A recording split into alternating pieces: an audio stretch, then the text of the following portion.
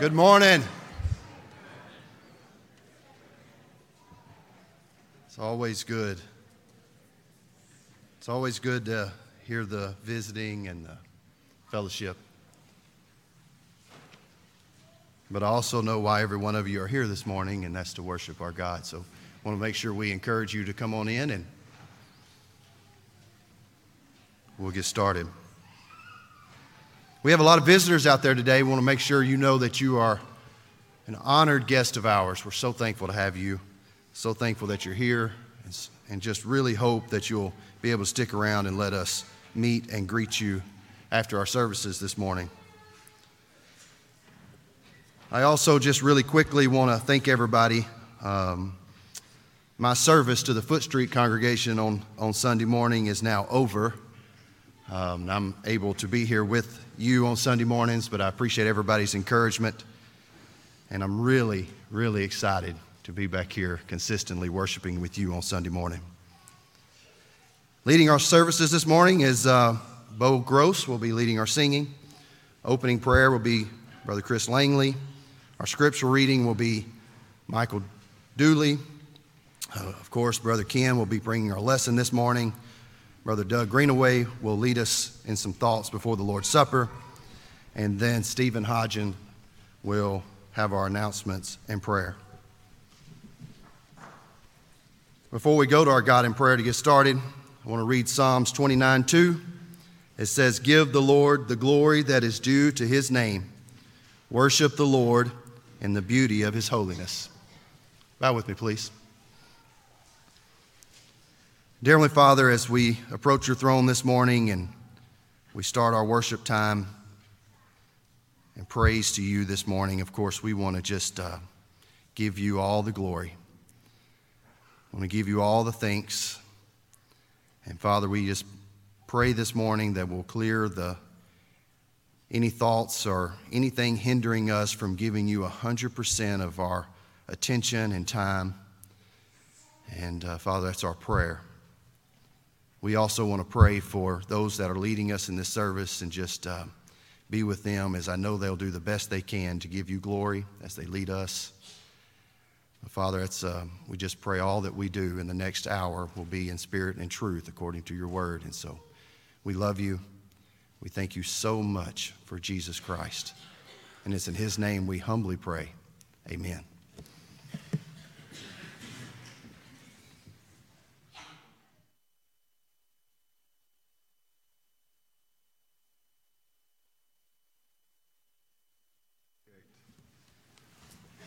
.578. Let's all sing. We will glorify the King of Kings. We will glorify the Lamb. We will glorify the Lord, who is the great I am. For Jehovah reigns in majesty. We will bow before his throne. We will worship him in righteousness. We will worship him.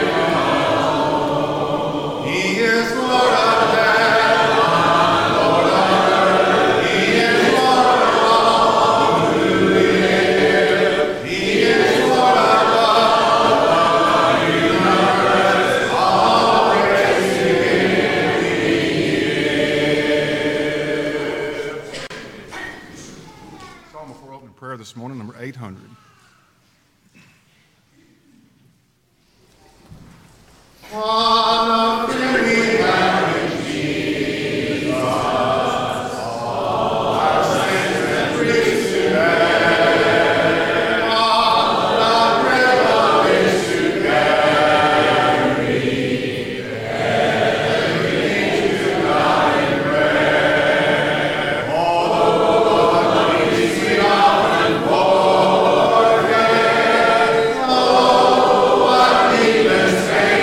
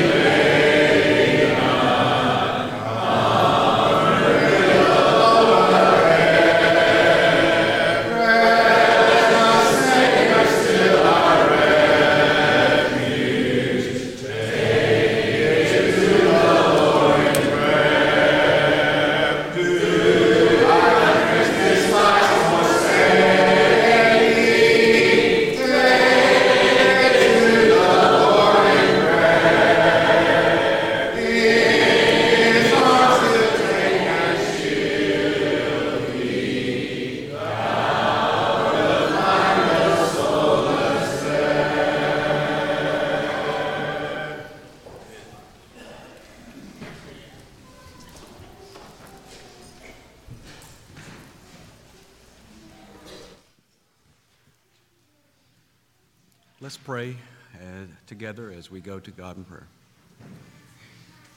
Our Heavenly Father, we thank you for this glorious morning that leaves no encumbrance from the weather that we should use as an excuse to come and serve you and worship you in spirit and truth. Heavenly Father, we thank you for our elders here that are leading us earnestly toward heaven. Heavenly Father, we especially ask your blessings on our two new elders as they work alongside our experienced elders so that we can become more of a church that stands throughout the time here on this earth that you allow. Heavenly Father, we're thankful for our ministers and our deacons and the work that they do, and all of our teachers and all the members who do things behind the scenes to make sure your word is presented to the world in an orderly manner that lacks confusion, but only simplicity in the truth that you give it.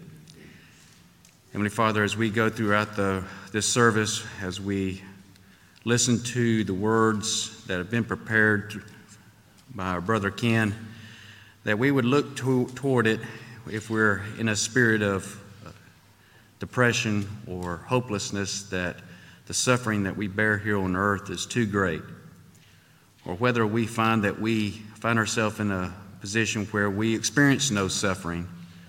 Help us listen to the words that he presents to us to make sure that we're doing our part, because our Lord Jesus told us that blessed are those who suffer in his name. We're also reminded of the example of Paul, who, though he suffered many afflictions and he numbered them out, but a little bit later he considered those things momentary, light afflictions. Because, Father, he understood that the weight of the eternal glory that was to come puts everything else in such a perspective that we're more able to do your work and live for Christ.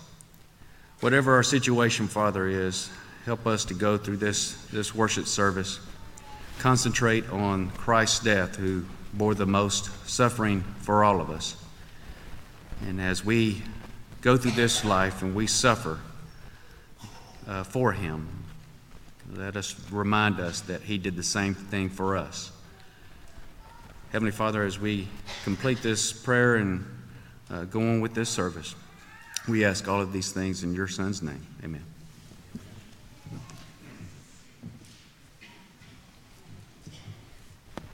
If you'd like to mark the invitation song, number 911.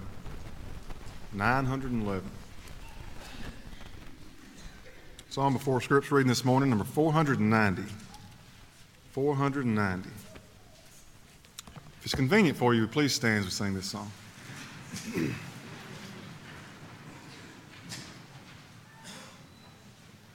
When peace like a river by the end of my way, when sorrows I see billows roll, whatever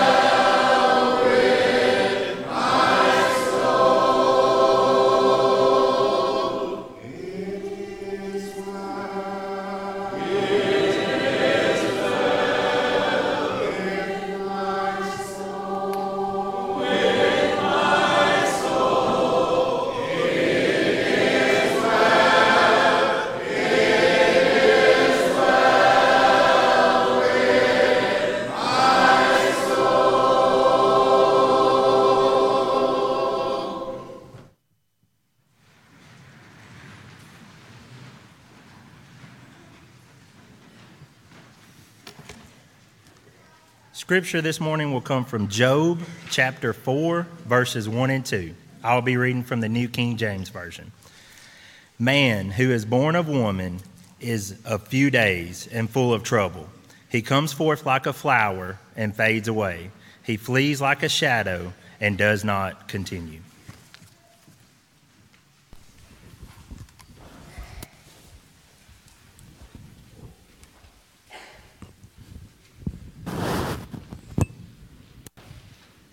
Good morning, everyone. It is so great to see you here today. And we do have a lot of visitors. We're thankful for your presence.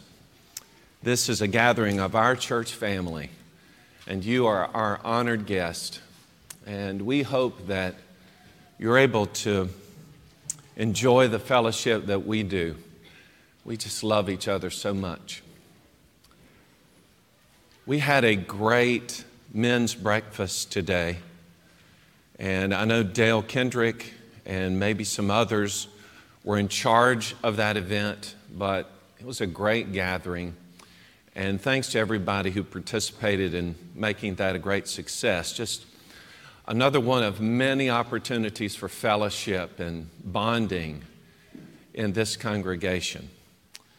And Jody Long was back there working hard, diligent as ever, but he and his family have experienced a setback in that Wendy's mother had surgery over the last few days, Mary Sullivan, and all reports are that she's doing well. But the significant thing about that is that just a few weeks ago, the doctors were not even contemplating such surgery, that it might not even be possible. And you can imagine how distraught Wendy and the rest of the family must have been, but they were able to do not just a surgery that would help prolong life, but they ended up doing everything that they had hoped to be able to do. And so far, so good. And I can't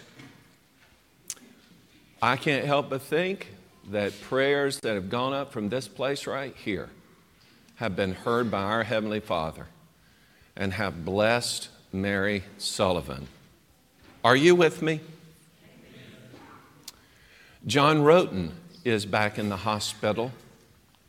Elizabeth says that her father has experienced some side effects from the Parkinson's disease that he's been battling.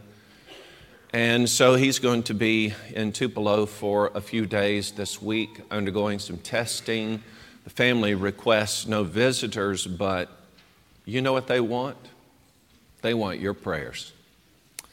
Your prayers, because God hears your prayers. And I got a call from J.T. Beard. J.T. is like a rugged old truck that you can just beat up and drive everywhere and never breaks down. But here recently, he has had a bout with just congestion and so forth, and he's down again. He's been on antibiotics now for probably a couple of weeks. So he is missing, and his presence we always look forward to, and we pray that he also will have a speedy recovery. And Chris, thank you so much for your prayer regarding our subject matter today. I just sat there thinking, what a presentation before God concerning a heavy subject that we're going to consider here today. So I really appreciate you carrying us before God on that concern. And then, Bo, the selection of songs. And that last song, anybody who knows H.G. Spafford's story that preceded the writing of the song, It Is Well With My Soul, knows that as he penned that song on the deck of a ship over the area where the majority of his family had perished, you can understand the heartache that comes in suffering, and yet, what is that beautiful thought in the end of just laying it all there at the cross? Our sin, our point of suffering, just unburden ourselves with a gracious God. Isn't that just the most remarkable thing? I am so thankful. Let's have a prayer. We're going to pray for these who are sick and are in recovery.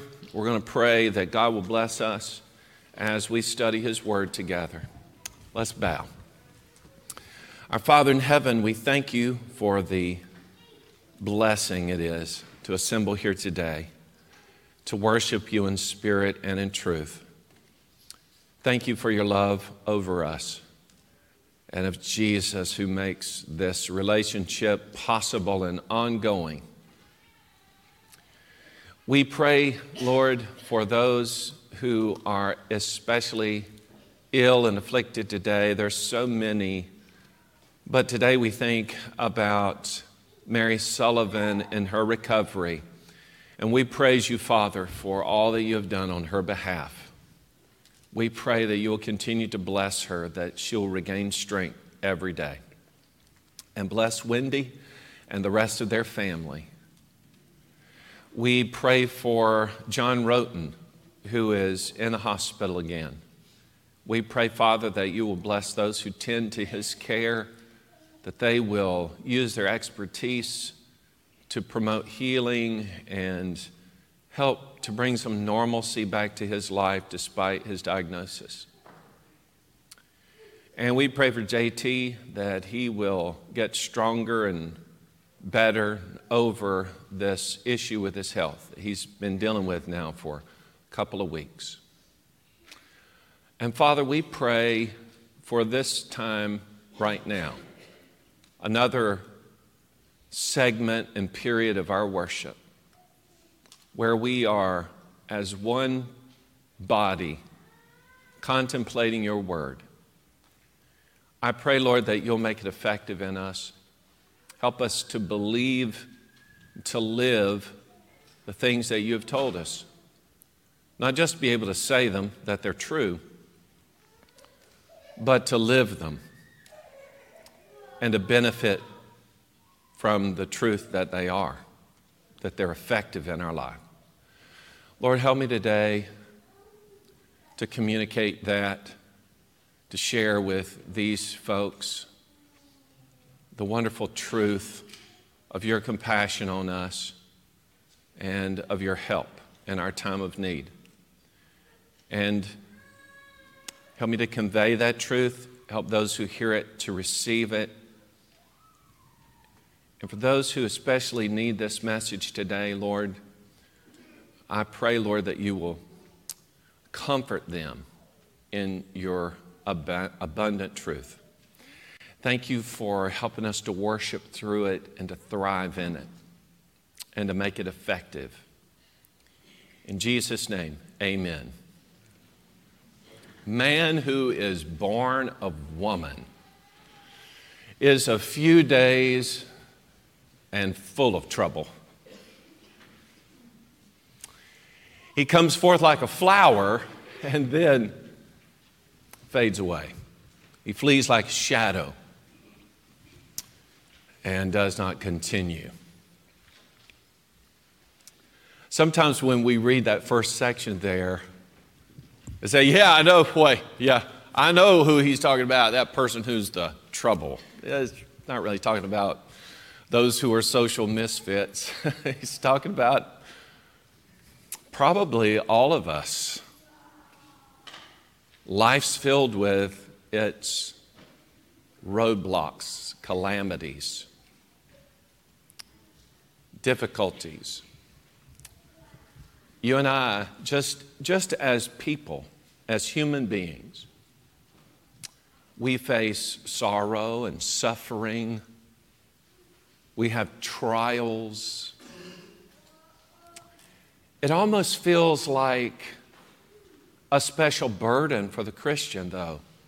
Do you ever feel that way? Because I hear James 1, verses 2 and 3, spoken when I think about my difficulties. He said to count it all joy when you fall into various trials, knowing that the testing of your faith produces patience. And I read that and I know it's true. I read a passage like Romans 5, 4 and 5.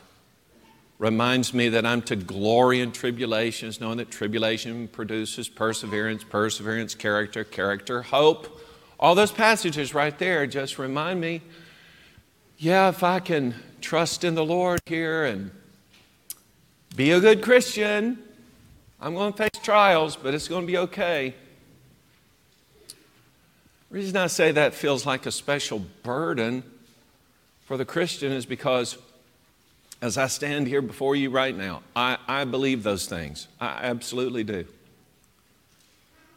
But the living of it every single day under the pressure, the burden of some kind of trial, reminding myself, I'm having joy here. This is good. You ever have those weak moments when, of course you do, that trial, that sorrow, that suffering, it's just as overwhelming. You're at the breaking point. Boy, it's tough. I'm reminded again, Romans chapter 8 and verse 18. There is no kind of suffering that can compare with the glory which shall be revealed in us. I know that when it's all said and done, when I take my last breath and because of my faithfulness, I enter into my eternal reward, I will be able to say with everybody else who lived before me that what I endured, it compared not to what I'm experiencing now. I believe that, but isn't it hard right there in the middle of it? Isn't it hard to keep bearing up and putting on that smile and saying it's okay?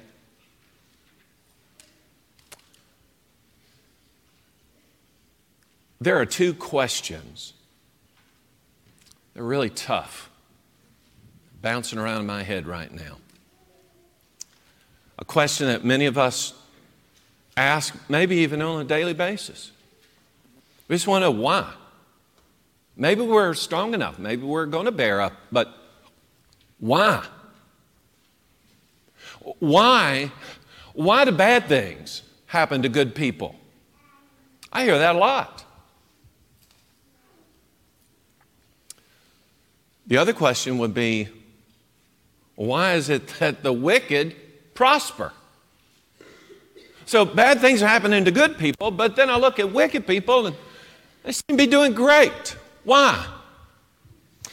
As regards that second question, you know that you have an entire psalm that deals with that, Psalm number 73. Asaph was like many of us. He had it because he was envious of the wicked. He looked at the wicked and it seemed like everything they did just turned to gold. I mean, everything they did was to a benefit. Envying wicked people because it just seems like they never have any trouble. And he goes along recounting all of the experiences of that until finally he says, you know what? I came to the place where I saw their end. He said, ultimately, as regards their riches, they grow wings and they fly away. So it wasn't lasting. I see that now. And also, ultimately, I'm going to be standing before God. All of us are going to do that. And when I look at the wicked, here's what I realize, that in the end, they do not have a standing before God. And so he could rejoice in his relationship with the Lord, and he could kind of put some of that stuff behind him. Okay. I don't know about you, but even if I didn't read Asaph's account from Psalm 73, maybe I would have already come to that conclusion based on some of the passages we've already looked to. I know that ultimately I'm striving for eternal life. So even if I endure some of the worst and the unrighteous are blessed, still, in the end, God's going to make it okay.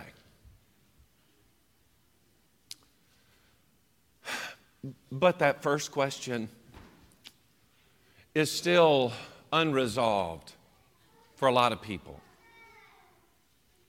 Why do bad things happen to good people? Unfortunate for you, you didn't happen to stumble in on the answer of the ages here today. Because I'm like you. There are a lot of things about that question I don't know how to answer. And the human part of me just gets frustrated. Why these good people suffer? People who have so much to give and people we need at their 100%. Why are they enduring this? It doesn't seem fair. I had someone come in my garage one time and screamed those words at me. They told me life isn't fair. I've never forgotten it. That scream was so powerful that it still bounces around in my head. It's not fair. And I'm not going to satisfy you with an answer that's going to put the question out of your mind. In fact, it won't satisfy me either. That will still keep bouncing around in there. But here's what I want to do. I want us to think about the possibilities today. I want us to answer some questions related to that first question, and then I want to give you some thoughts about how to get some of that behind you, to move past it. Why do people suffer? Why? Why does that happen? I would be reminded, again, one of these hopeful passages of something Jesus said in John 16, verse 33. In the world, you will have tribulation, but be of good cheer, I've overcome the world. Hopeful, yay! Jesus is gonna make it all right. And yes, but don't miss the first part where he said, you will have tribulation. Now, you can be of good cheer, you can have the joy, because you know I'm going to overcome it, but still, you're going to have to endure it, you're going to have to go through it. Tribulation is a part and parcel to the experience of life. Now, let's bring it down to us, to the child of God. Child of God, why in the world are you suffering? That's who he's talking to. You're going to have it, tribulation. Sometimes he would talk about our relationship with him as being part of the reason why that is true. You know, they persecuted me. They're going to persecute you too, just like they did the teacher, so the student. I get that. If I'm following after Jesus, they treated him that way. Why would I expect better? I sign off on all of that. But in case you missed it, please understand that even as a Christian, and God showering you with all of these blessings and good things that we will talk about. I talked about some of them a moment ago. Despite some suffering, despite some tribulation, we went into the presence of the Lord and we asked for his mercy, and it seems like he responded and mercy has been shown, and we rejoice in that. It's so great. But you do know that if you are a child of God, you are going to suffer. And sometimes you suffer simply because you are a child of God. Hebrews chapter 12, verses 5 and 6. God chastens us as sons. That's his thing. He is going to bring discipline into our life. How am I disciplined? How I learn? Well, I learned through the experience of difficulties. I faced the difficulty. Then in response to that, with God's guidance, that's the whole idea. I turn to God with God's guidance, then I'm able to deal with the problem. Great, you learned something. Jesus was not immune to that, right? Remember Hebrews chapter 5 and verse 8, though he was a son, yet he learned obedience by the things which he suffered. Jesus suffered and learned that, you know what God had said, that is absolutely right. So if I lean on the Lord and his instruction, the wisdom that comes from that instruction, then despite the fact I'm going through the trial, yet I have a different mind or a different perspective. Yeah, it's still going to hurt. Yeah, it's still going to be heavy. There's going to be some fallout as a result. But not immune to it, but infused with the Word of God. I have some insight into what it is that I'm dealing with. Sometimes suffering is a means of glorifying God that way. 1 Peter 4, verse 16. If anyone suffers as a Christian, let him not be ashamed, but let him glorify God in this matter. Yeah, I'm suffering, but I'm going to turn that into something that highlights God. Despite the trouble, it hurts, it's awful. I learn from God how to cope or deal with it, and that becomes the mechanism by which I transcend it. Yeah, I'm going through it, but I'm rising over it. Maybe suffering's like an opportunity. In Psalm 119 and verse 71, the psalmist said, "It was good that I had adversity, so that I would learn your statutes." That sounds a little bit backward, but the idea is, you know what? Now that I look back on it, I'm glad that I went through that, because it pushed me or it forced me. It gave me opportunity to stop and think, wait a minute, where can I go? Oh, I know exactly where I could go. I could go to God.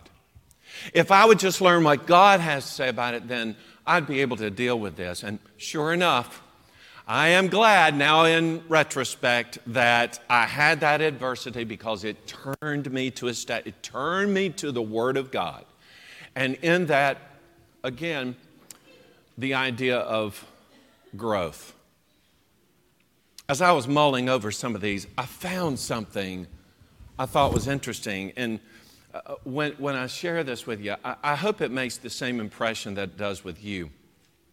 The author was an unknown Confederate soldier.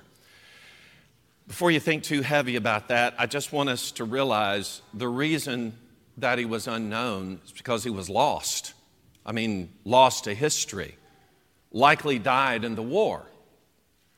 But this unknown Confederate soldier penned these words. And so when I read them to you, I hope that the irony of it all comes through. That despite what he was facing and ultimately what would be his end, still he had the right perspective in it all. And the matter of growth. He said, "I asked God for strength that I might achieve. I was made weak that I might humbly obey. I asked for help that I might do greater things. I was given infirmity that I might do better things. I asked for riches that I might be happy.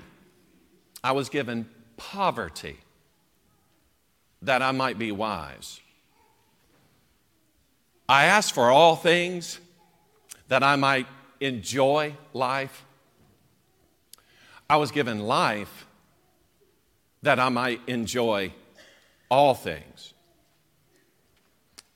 I got nothing that I asked for, but everything I'd hoped for. Despite myself, my prayers were answered. I am among all men most greatly blessed. I asked, felt like I didn't receive, but the reality is what we've been leading up to, right? I did receive. It just wasn't in the package that I expected. And God's economy for my growth maybe isn't what I want it to be. I want it to be without any pain, without any hurt, without any setbacks. That just isn't how this thing works. And so, is there another way? Is there another way to look at this? And he just pines away at the fact, I asked. I didn't get what I wanted, but I got something much greater. And now he is lost to history. But we are not lost to history. Here we are. And are we as thankful in this moment of suffering? Job, epitome of the sufferer.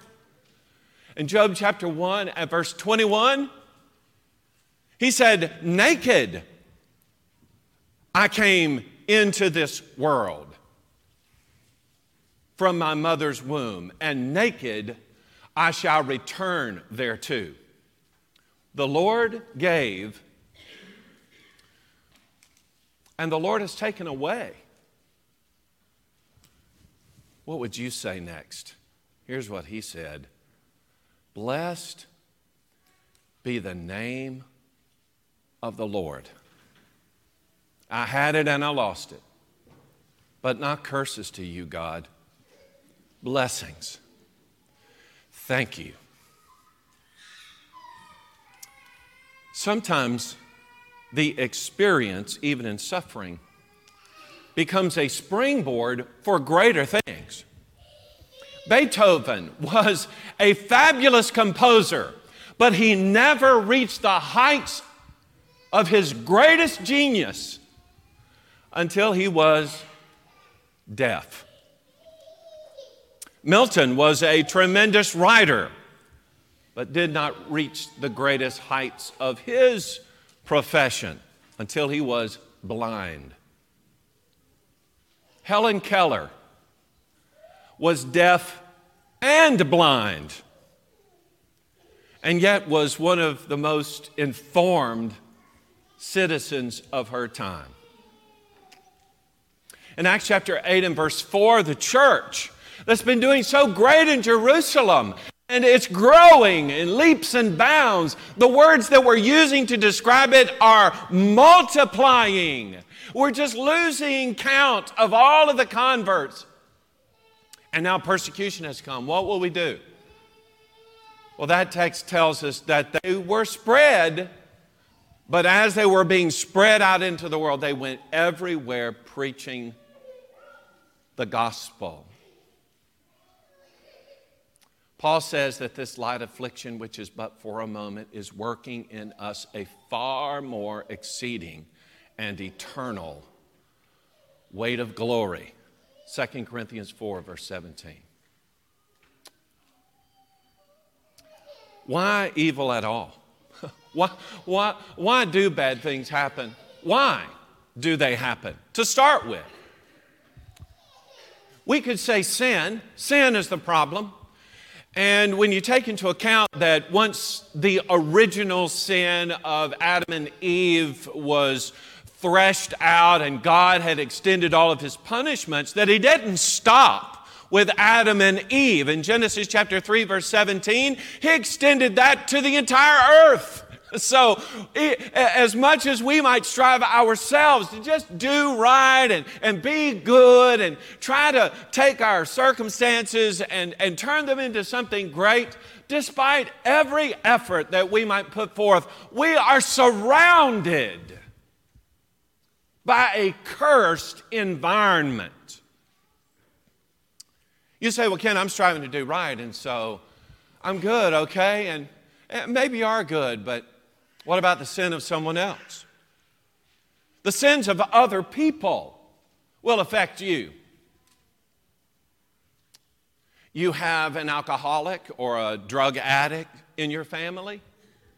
That's affecting you, isn't it?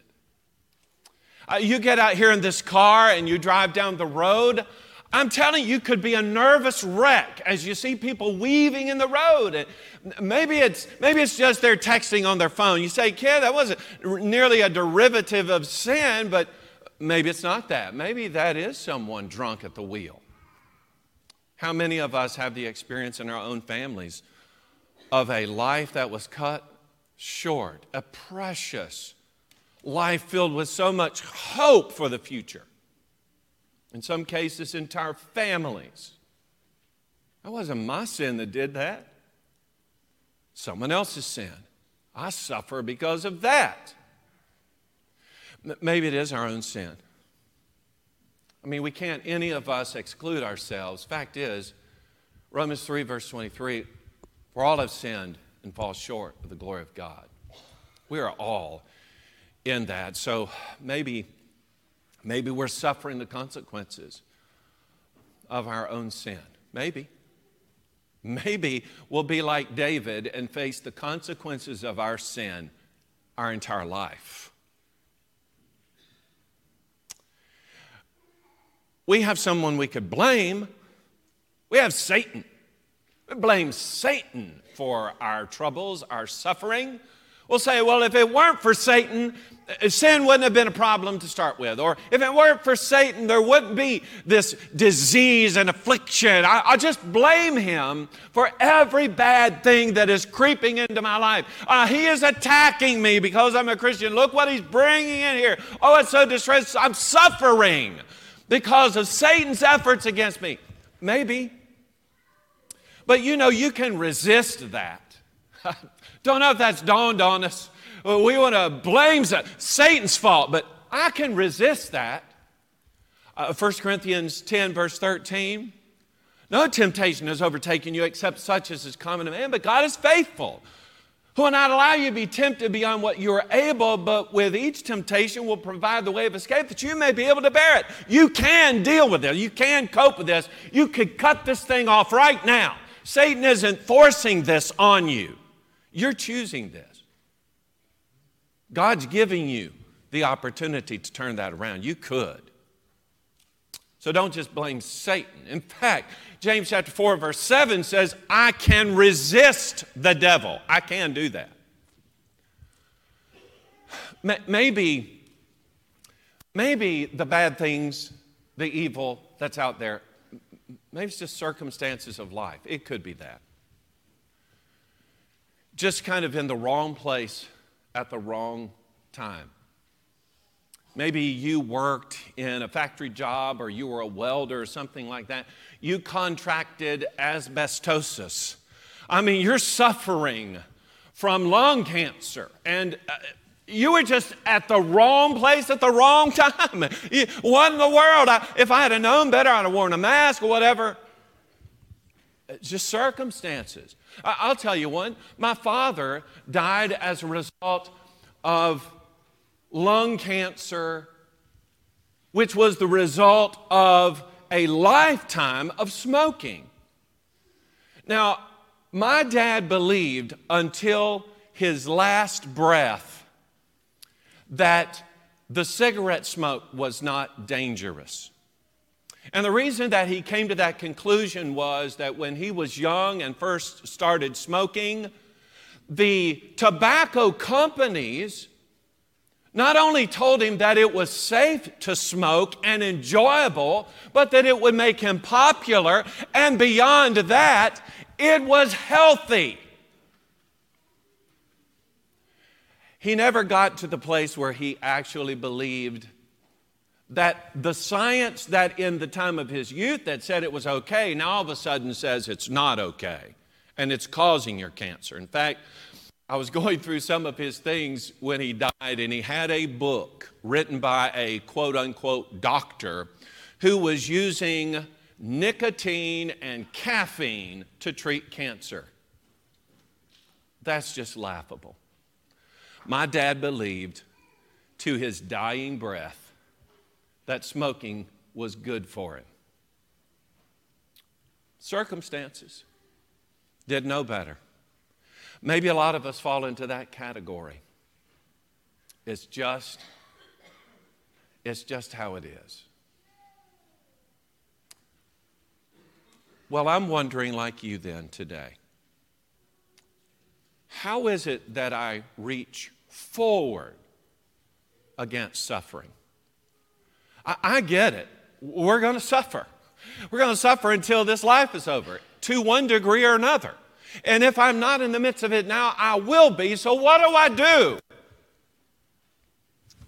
First thing, trust God. Proverbs 3, verses 5 and 6, the absolute statement on trusting God. Trust in the Lord with all your heart. Do not lean on your own understanding. In all your ways acknowledge Him, and He will direct your paths. That is giving myself to the Lord. I am trusting Him for everything. Yeah, there are going to be stumbling blocks, and yes, there's going to be suffering, but I'm going to trust Him through it all. Absolutely, I'm going to do that. I trust Him, and then that trust is going to lead me to a coping mechanism. suffering's going to come, how am I going to respond to it? I tell you what I'm going to do. I'm going to praise God no matter what. Now, that's going to be easy.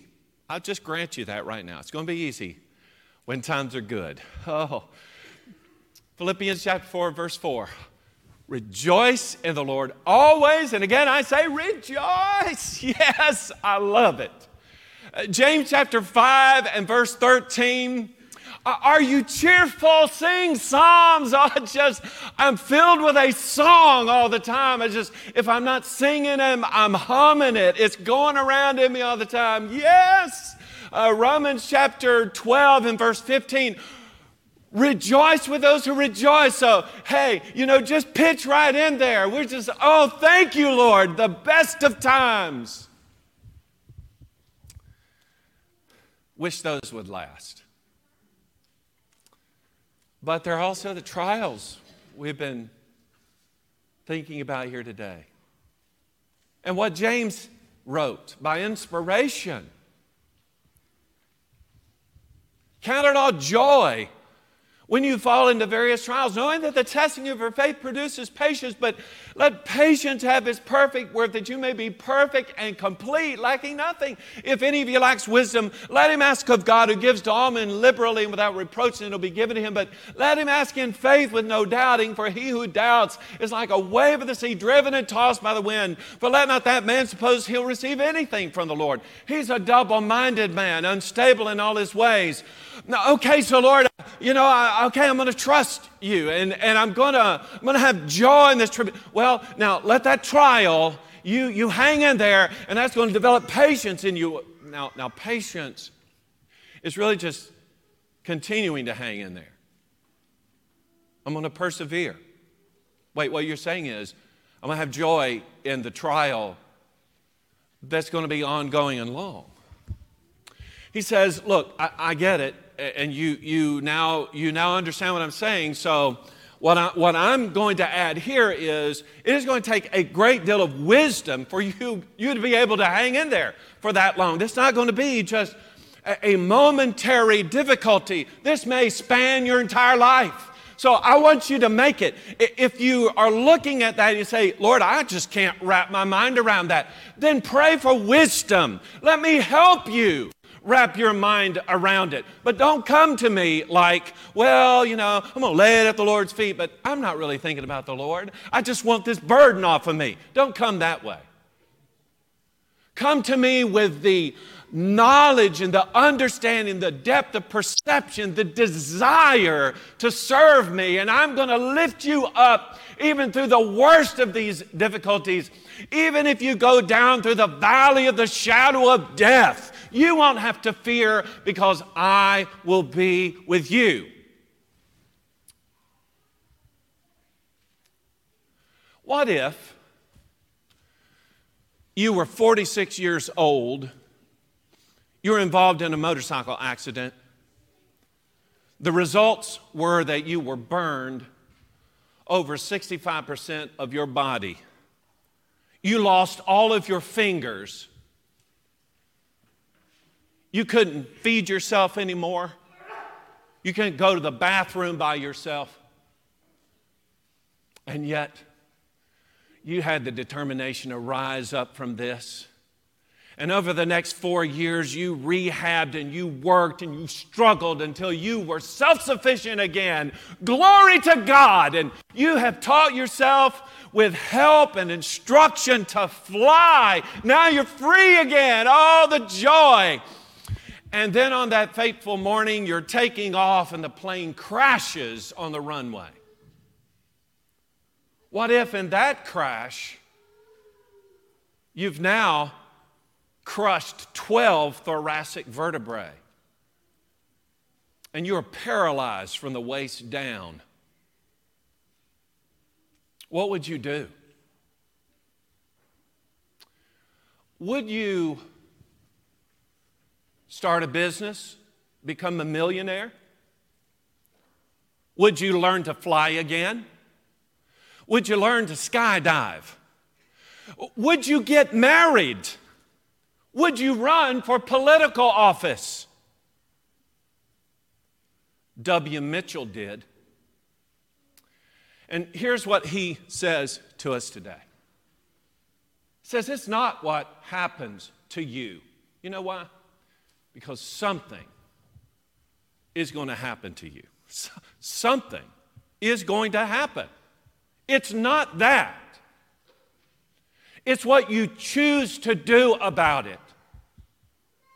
What are you going to do about it? You say, Ken, I'm just hanging on. Okay. Then hang on. Do that. Remember Philippians 4:13, our favorite text? I can do all things through Christ who strengthens me. I can. And Romans 8, verse 37, we are more than conquerors through him who loved us. I know that there is at least one person who believes that in this room today, and that's me. I believe that if everything is lost, just hang on, because Christ will empower me to do it. I know that I am not just a victor, not just a conqueror, but more than that. All of us today, no matter what that thing is, can absolutely reach forward against suffering. The question is not whether we can do it. The question is whether you will do it. So do it. Are you a child of God who's in the midst of suffering? And boy, today the Lord He opened something up for you. Hey, let us rally around you in that, okay? Let's pray about it. Let's just go to Almighty God, all of us. We're going to carry this thing to God, and He is going to hear us. He is going to be so merciful.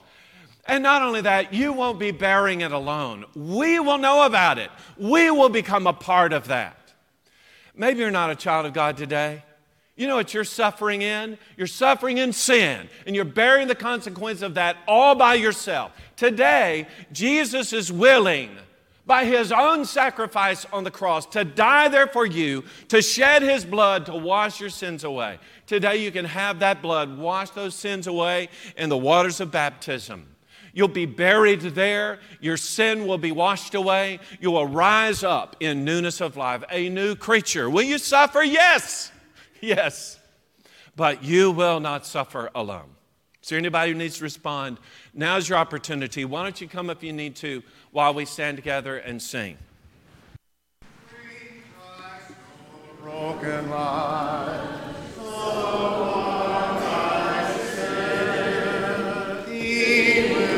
Free.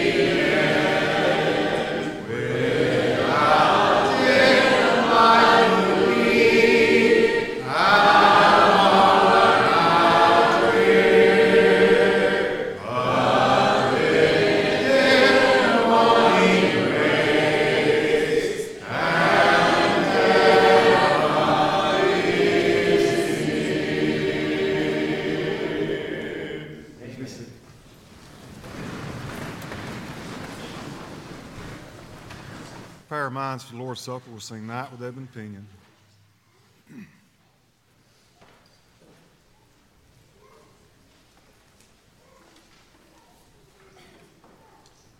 Night with ebon pinion, brooding o'er the vale, all around was silent, save the night is well, when Christ the Lamb of sorrows in tears and blood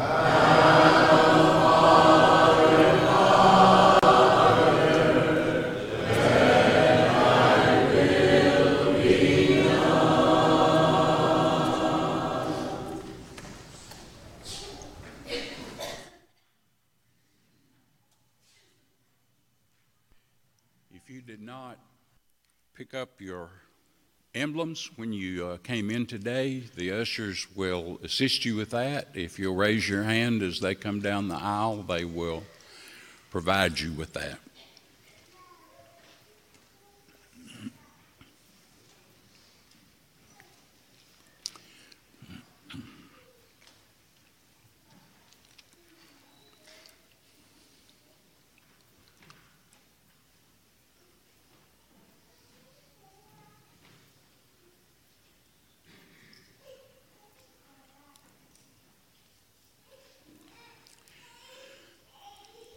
Only one point to our short thoughts this morning, and that is He, meaning Jesus, took our place. Jesus Christ was eligible to take our place because He lived a sinless life. And every day, we know from the Bible, and we know from our experience, we make mistakes. We continue to sin. But if we have rendered obedience to the gospel, our record is continually made clean by what Christ did on the cross. Hebrews 4 and verse 15.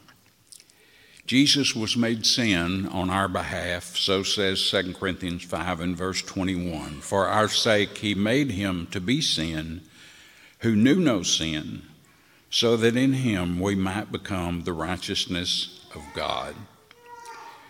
So those who accept Jesus' offer of salvation have an assurance that the rest of the world does not have. Jesus died on the cross so we wouldn't have to. And a Christian can look forward to living forever in a situation and a place where there's no more suffering and every possible blessing is there, as well as a grand reunion after a while.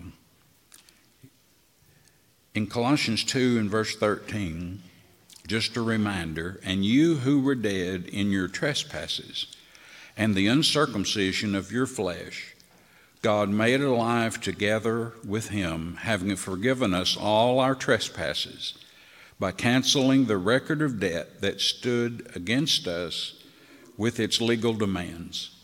This he set aside, nailing it to the cross.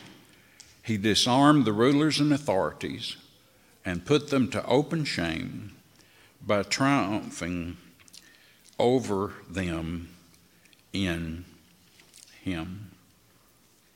He took our place. My lapel pin today is 3 rusty nails, and that reminds me of what we're doing right now in this part of worship. Let me take a moment and tell you a true story about a man by the name of Bill Deacon, who was the winch operator of an air-sea rescue helicopter northeast of the Scottish mainland.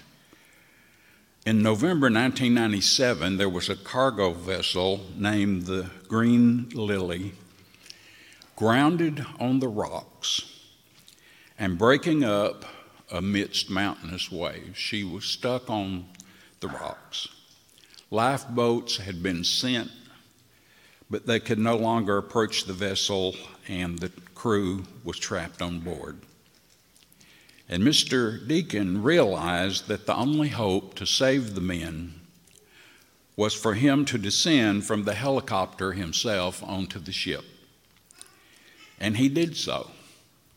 And once on the deck, in terrible conditions, he began to attach each of the 10 crew to his winch line, and they were raised up to safety in his place.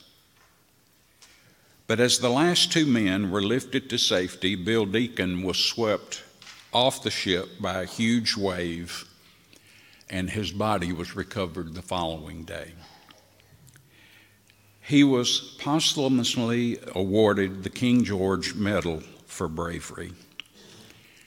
And those 10 men that were saved by Bill Deacon's sacrifice could confidently, the rest of their lives, tell the story and humbly say about this selfish act, he took my place.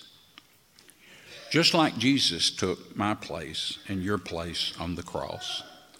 And so as we observe the Lord's Supper this day, let's remember the great sacrifice, the giving of his body, and in the shedding of his blood. If you'll prepare your emblems, and the bread in particular at this time.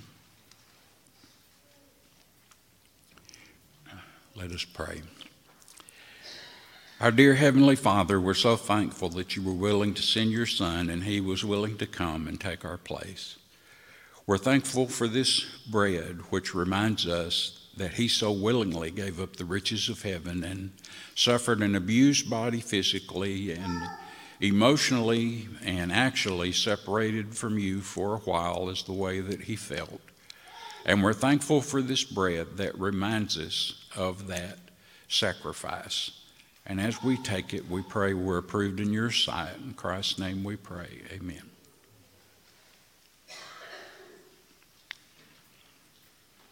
If you'll prepare the fruit of the vine.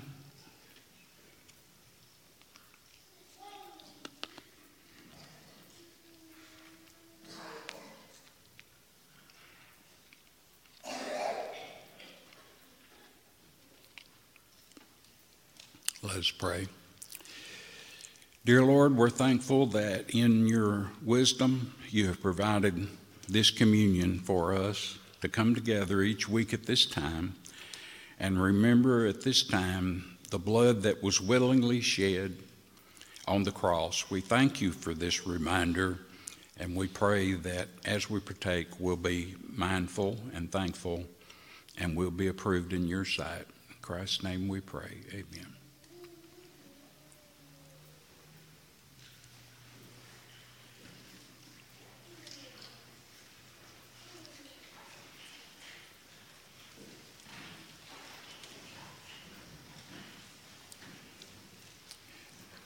We also, after the conclusion of the Lord's Supper, it is our custom on the first day of the week, or as you've purposed other times and given in other ways, whether it's electronically or once a month or however you have purposed and given, we have the opportunity to give back to the Lord.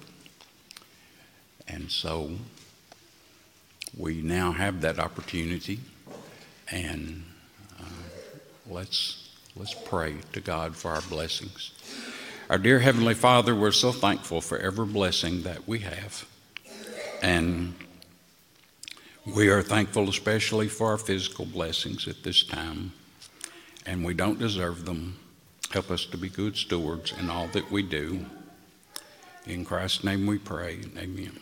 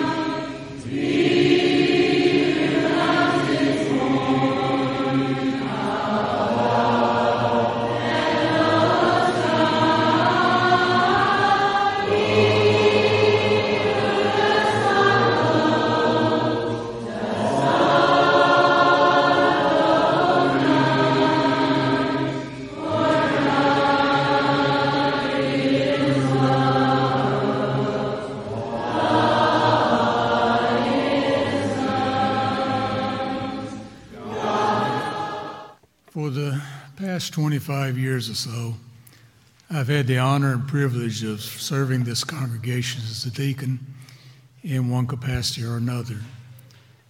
But as the preacher said in Ecclesiastes 3:1, there's a time and purpose to everything. And so I believe the time has come for me to step away from the deaconship.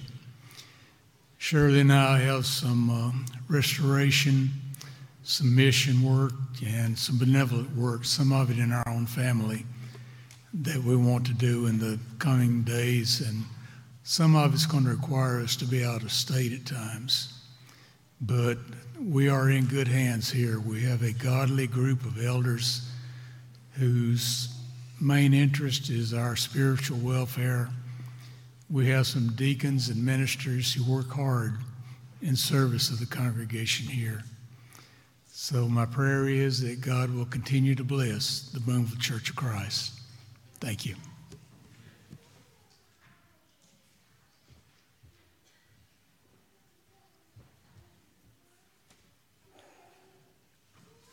Brother Wayne, please know that we love you and Sister Shirley very much. Amen. Good morning.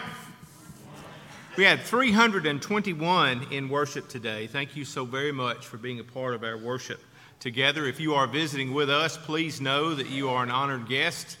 And if you heard anything about which you have a question, please give us the opportunity to discuss that, talk about that with you. And we pray that you will come back and be a part of our services and get to know us even better.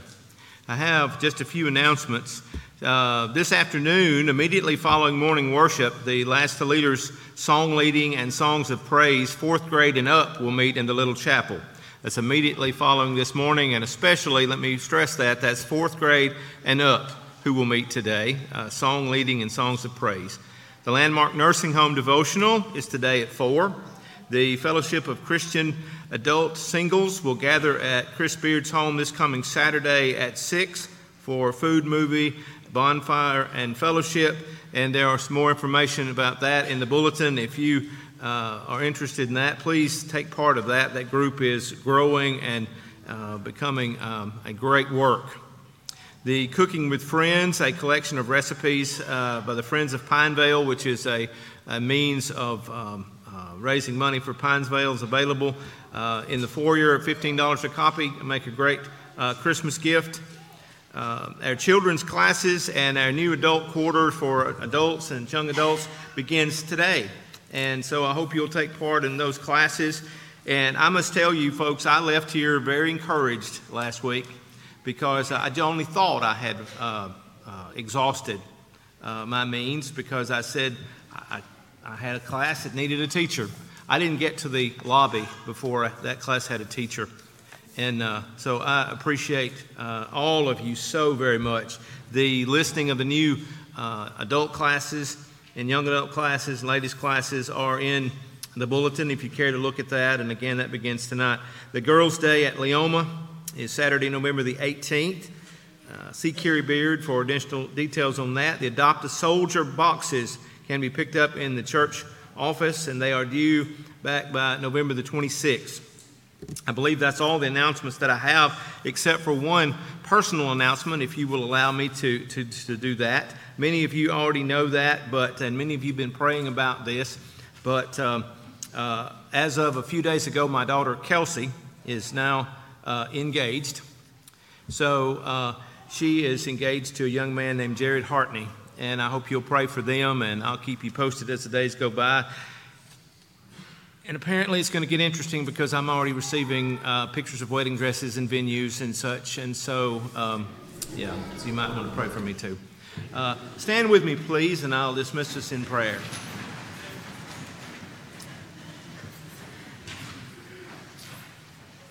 Most gracious and holy Father, we are so thankful for the opportunity to gather in this place, to be reminded of your goodness and your grace and your power and your presence.